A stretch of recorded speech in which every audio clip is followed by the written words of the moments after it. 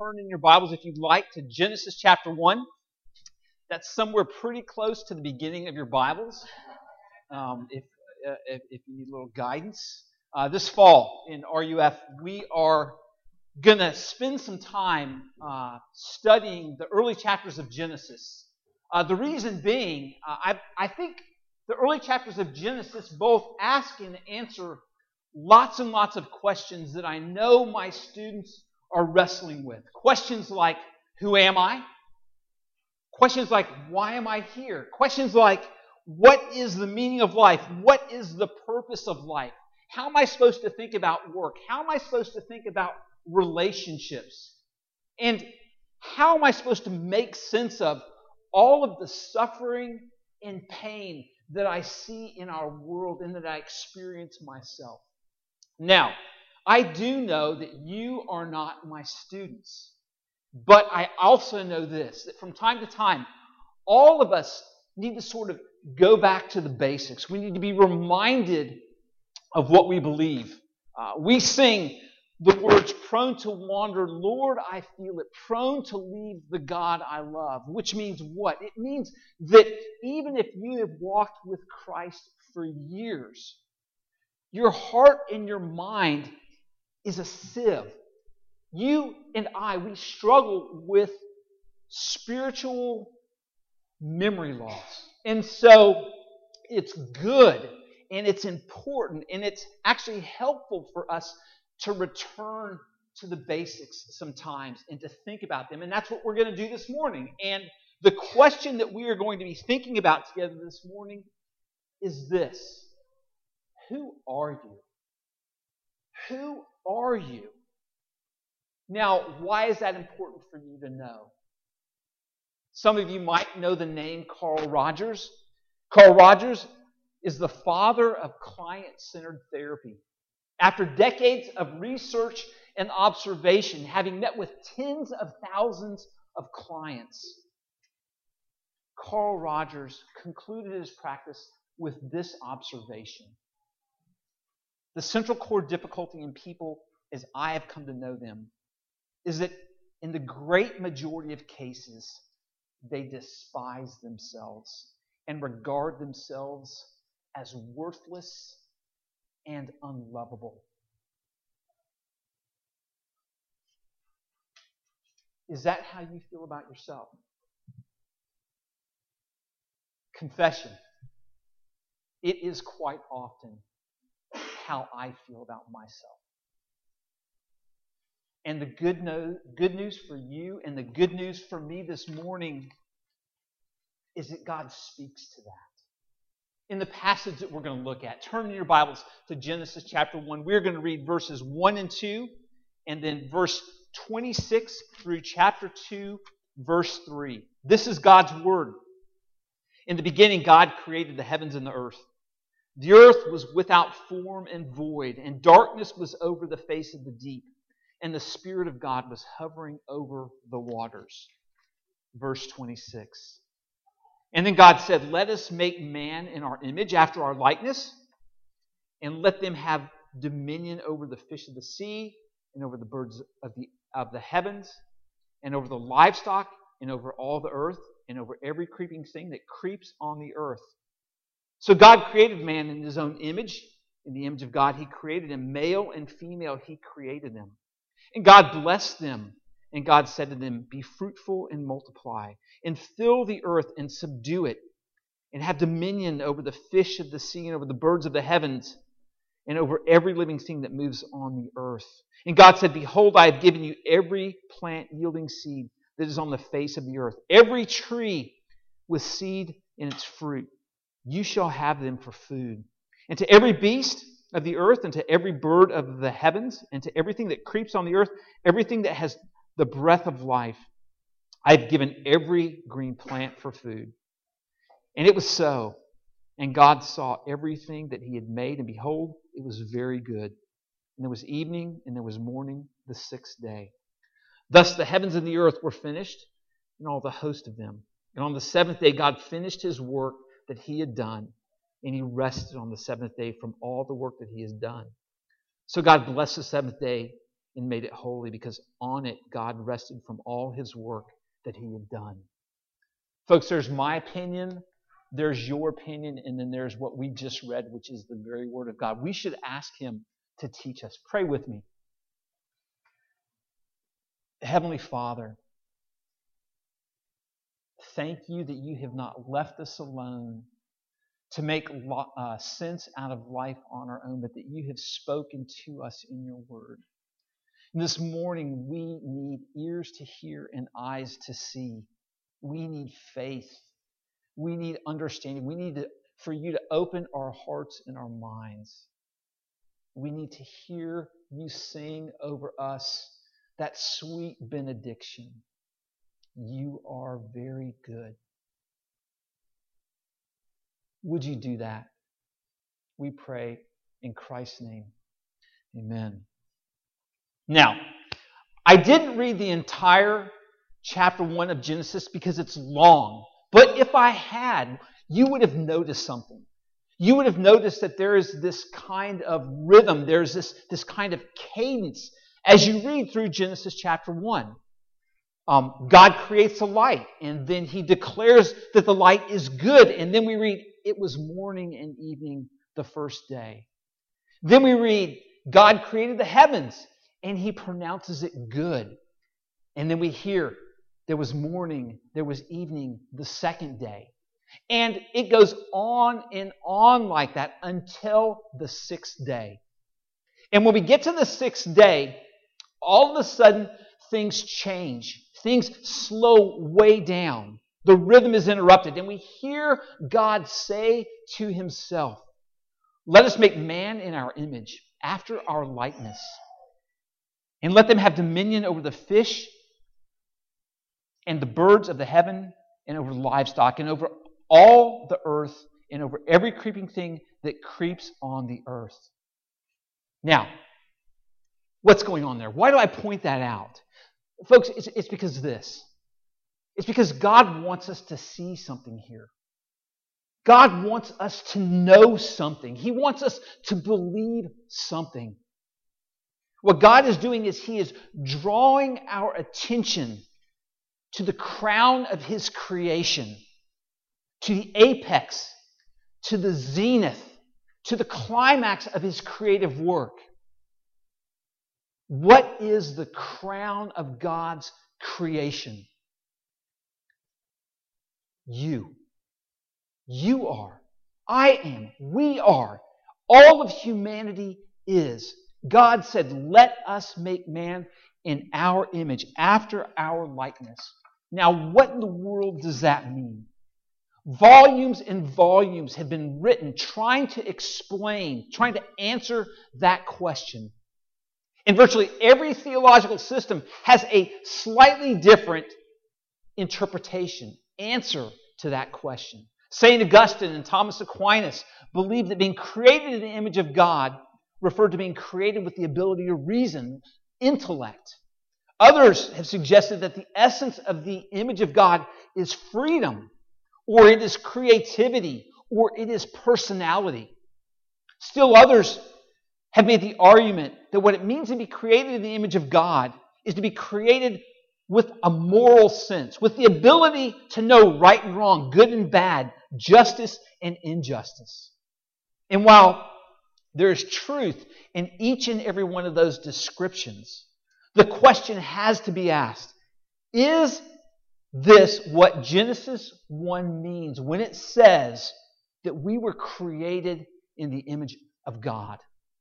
In recent years, studies in the language and in the context of the ancient Near East have given us a window into the original meaning of this phrase, image of God.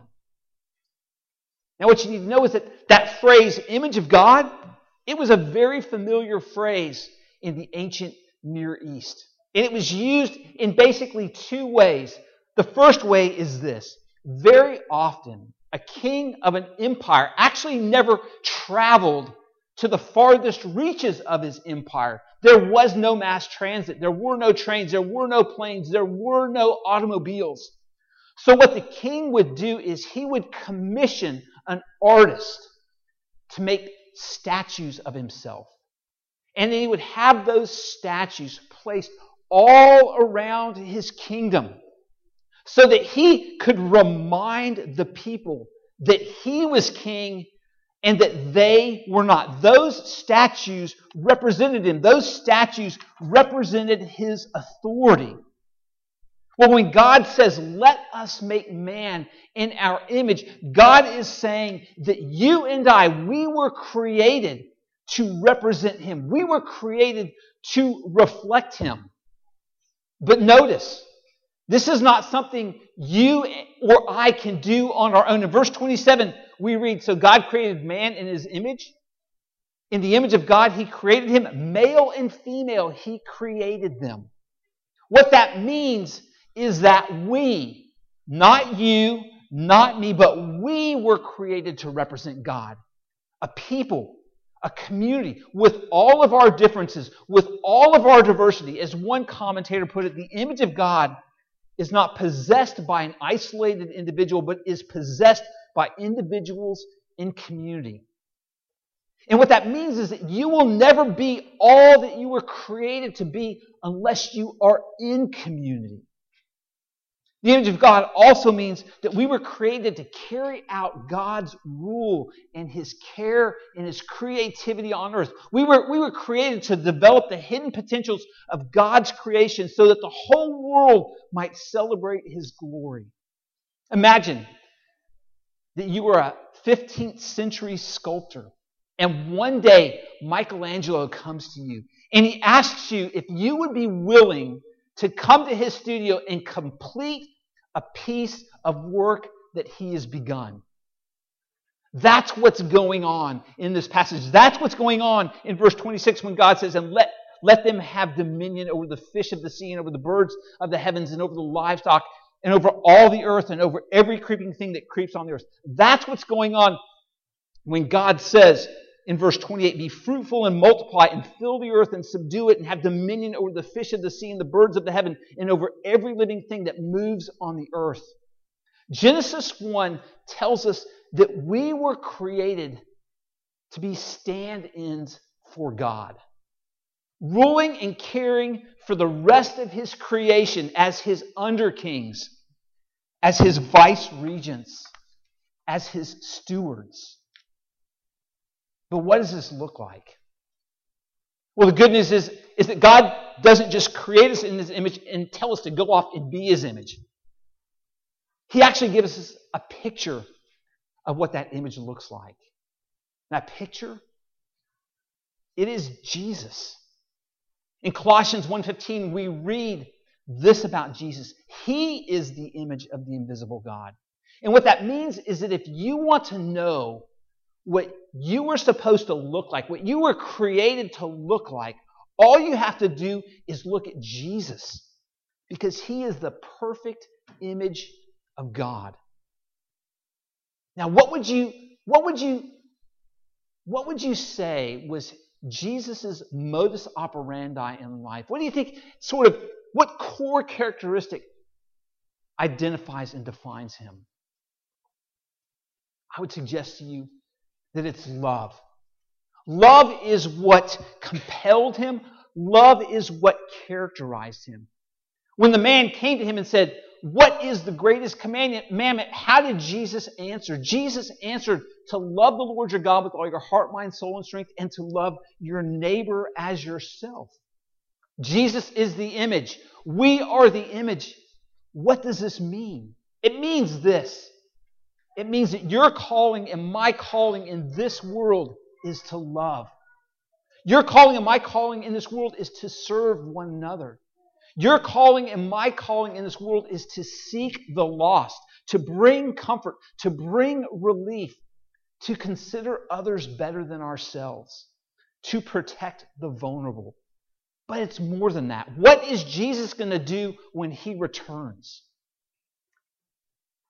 He's going to remake, and He is going to restore not just you and me to who we were supposed to be, who we were created and redeemed to be, but Jesus is going to return and He is going to remake and restore all of creation, the heavens and the earth.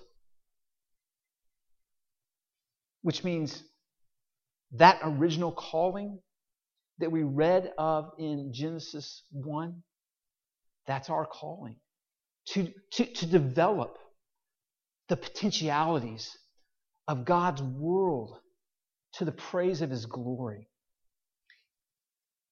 And here's the good news. That work begins the moment you look to Christ in faith. Because the moment you look to Christ in faith, He sends His Spirit into you to work in you and to begin working through you as the image of God. Friends, this is who you were created to be. And this is what you were created to do. So the phrase image of God was used in the ancient Near East to describe the statues that a king set up around his kingdom to represent himself and to represent his authority. But there's a second way that the term image of God was understood in the ancient Near East, and that's this. In his book, The Liberating Image, Richard Milton makes the case that in the ancient Near East, only one person was known as the image of God. Only one person. And that person was the king. That means that when someone was walking down the streets of Egypt or Mesopotamia or Canaan or Assyria and they heard the phrase image of God, the picture that came into their minds was the king and only the king. Guys, that's revolutionary. That's crazy. That turns the world upside down. Think about it for a second. The Israelites were the first people to hear Genesis 1. Sometime after they had been freed from slavery in Egypt. 400 years of slavery. For 400 years, they had had it pounded into their heads over and over and over again. The king, the Pharaoh, he is the image of God. But Genesis 1 doesn't say that the king and only the king is the image of God, does it? It says that all human beings, male and female, are the image of God. And what that means is this. You are royalty. And you are surrounded by royalty. Richard quoted C.S. Lewis earlier. I got a couple C.S. Lewis quotes for you as well. In The Way of Glory, Lewis writes this: there are no ordinary people. You have never talked to a mere mortal. Nations, cultures, arts, civilization, these are mortal. And their life is to ours as the life of a gnat. But it is immortals whom we joke with, work with, marry, snub, and exploit. Folks, this means that everyone, without exception, is glorious, is splendid, is delightful, is beautiful, is valuable, is significant, is a treasure of infinite worth. Again, to quote C.S. Lewis, it is a serious thing to live in a society of possible gods and goddesses. To remember that the dullest and most uninteresting person you can talk to may one day be a creature which, if you saw it now, you would be strongly tempted to worship. Now, what does all of this mean for you? What does this mean for you tomorrow morning at 9 o'clock when you head to the office, or as you stand around the water cooler, or as you go to Kroger to do your weekly shopping, as you sit in class? What does this mean? Well, first, it transforms. It has to transform the way we look at and interact with other people. You see, we live in a very us versus them world, don't we? I mean, there are Sunnis and there are Shias. There are Russians and there are Ukrainians. There are illegal immigrants and there are citizens of the United States. That's out there. But what about in here? Folks, there are Christians and there are non-Christians. There are straight people and there are gay people. There are Republicans and there are Democrats. There are liberals and there are conservatives. There are public schoolers and there are homeschoolers. There are husbands and there are wives. There are children and there are parents. We live in a very us versus them world. Now, why do I mention that? Well, it's because, as Miroslav Volf put it, it is very, very easy to exclude the other from the community of humans, and at the same time to excuse ourselves from the community of sinners. But what Genesis 1 is telling us is that everybody, everyone, believer and unbeliever, gay person and straight person, man and woman, scholar, dullard, CEO, street person, everyone is created in the image of God. So how might this both inform and transform how you interact with people tomorrow? Well, in a word, respect. This means that since everyone is created in the image of God, we must respect not only people who think like us and look like us and believe like us and live like us. We actually must respect people who don't look like us, people who don't think like us, people who don't live like us, people who don't believe like us. This past weekend, my wife Kathy and I spent some time in New York City. I turned 50 back in May, and we went up for sort of an extended weekend, sort of a birthday celebration, and we had a great time. And we spent a lot of time walking around the city. And we saw lots of things in the city that we really, really liked. And to be honest with you, we saw lots of things in the city that made us feel sort of uncomfortable.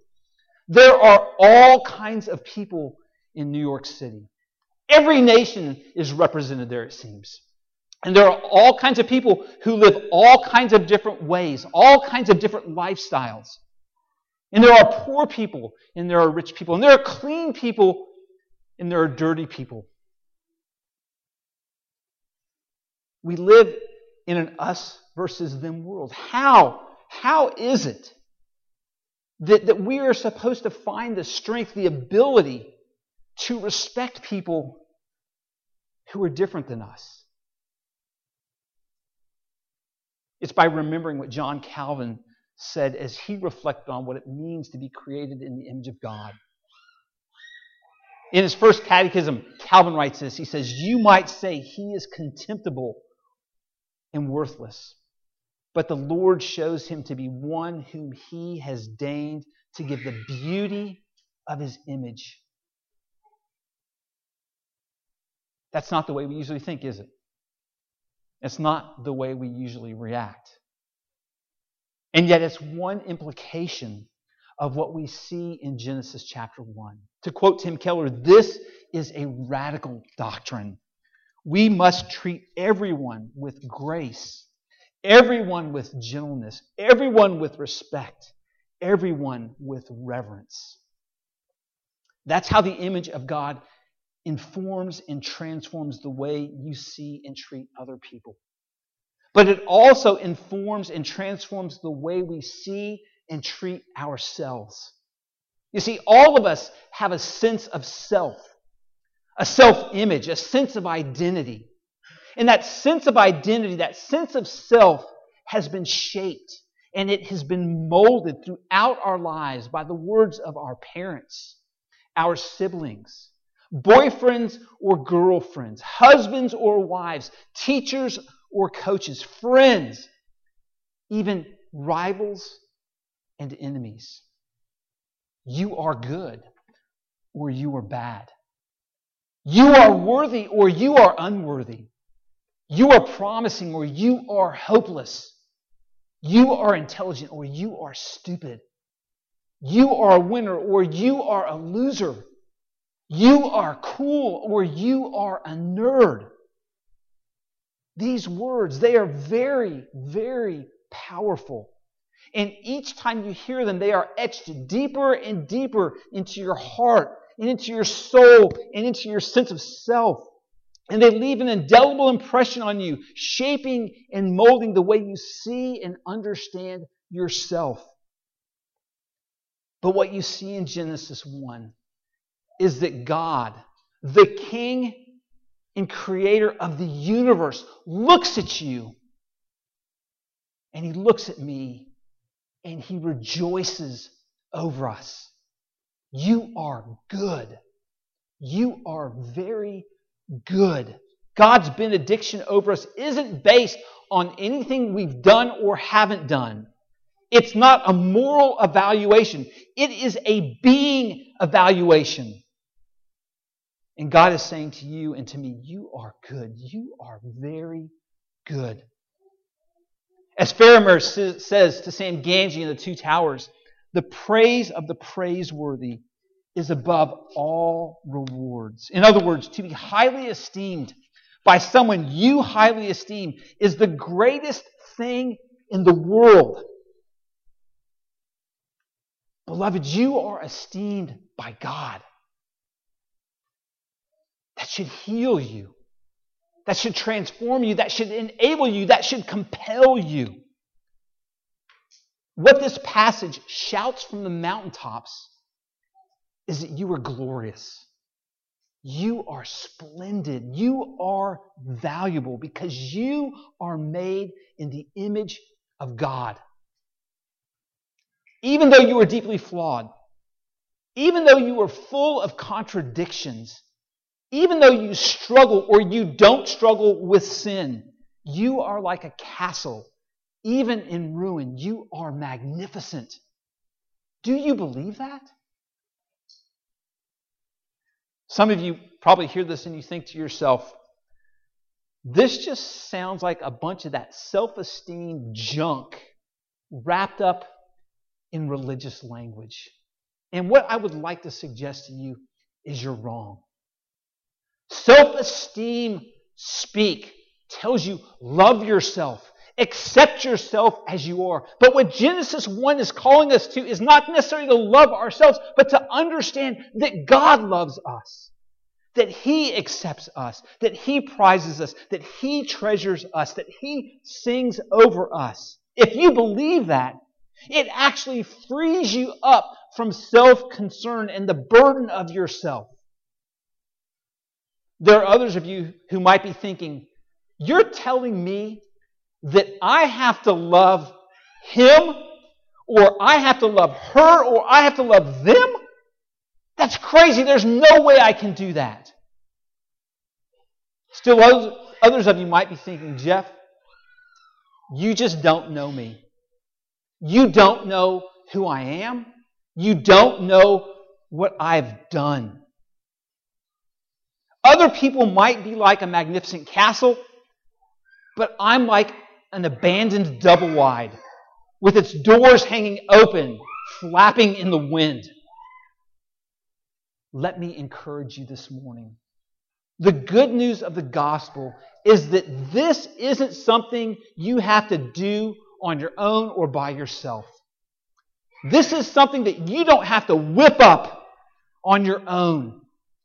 While we are most definitely called to take up our crosses daily and follow Christ, while we are called to love God and love our neighbor, the Apostle Paul reminds us in Romans 8 that this is first and foremost the work of God in the lives of those who look to Him in faith. And we know that for those who love God, all things work together for good. For those who are called according to His purpose.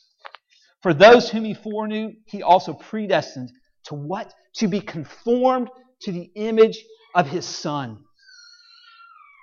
Folks, God is in the business of change. God is in the business of transformation. And what that means is that you and I, we are works in progress. And it also means that you and I can have hope, real certainty, because God always brings to completion every good work that begins. The Apostle John puts it like this. He says, "Beloved, we are God's children now. And what we will be has not yet appeared, but we know that when He appears, we shall be like Him, because we shall see Him as He is."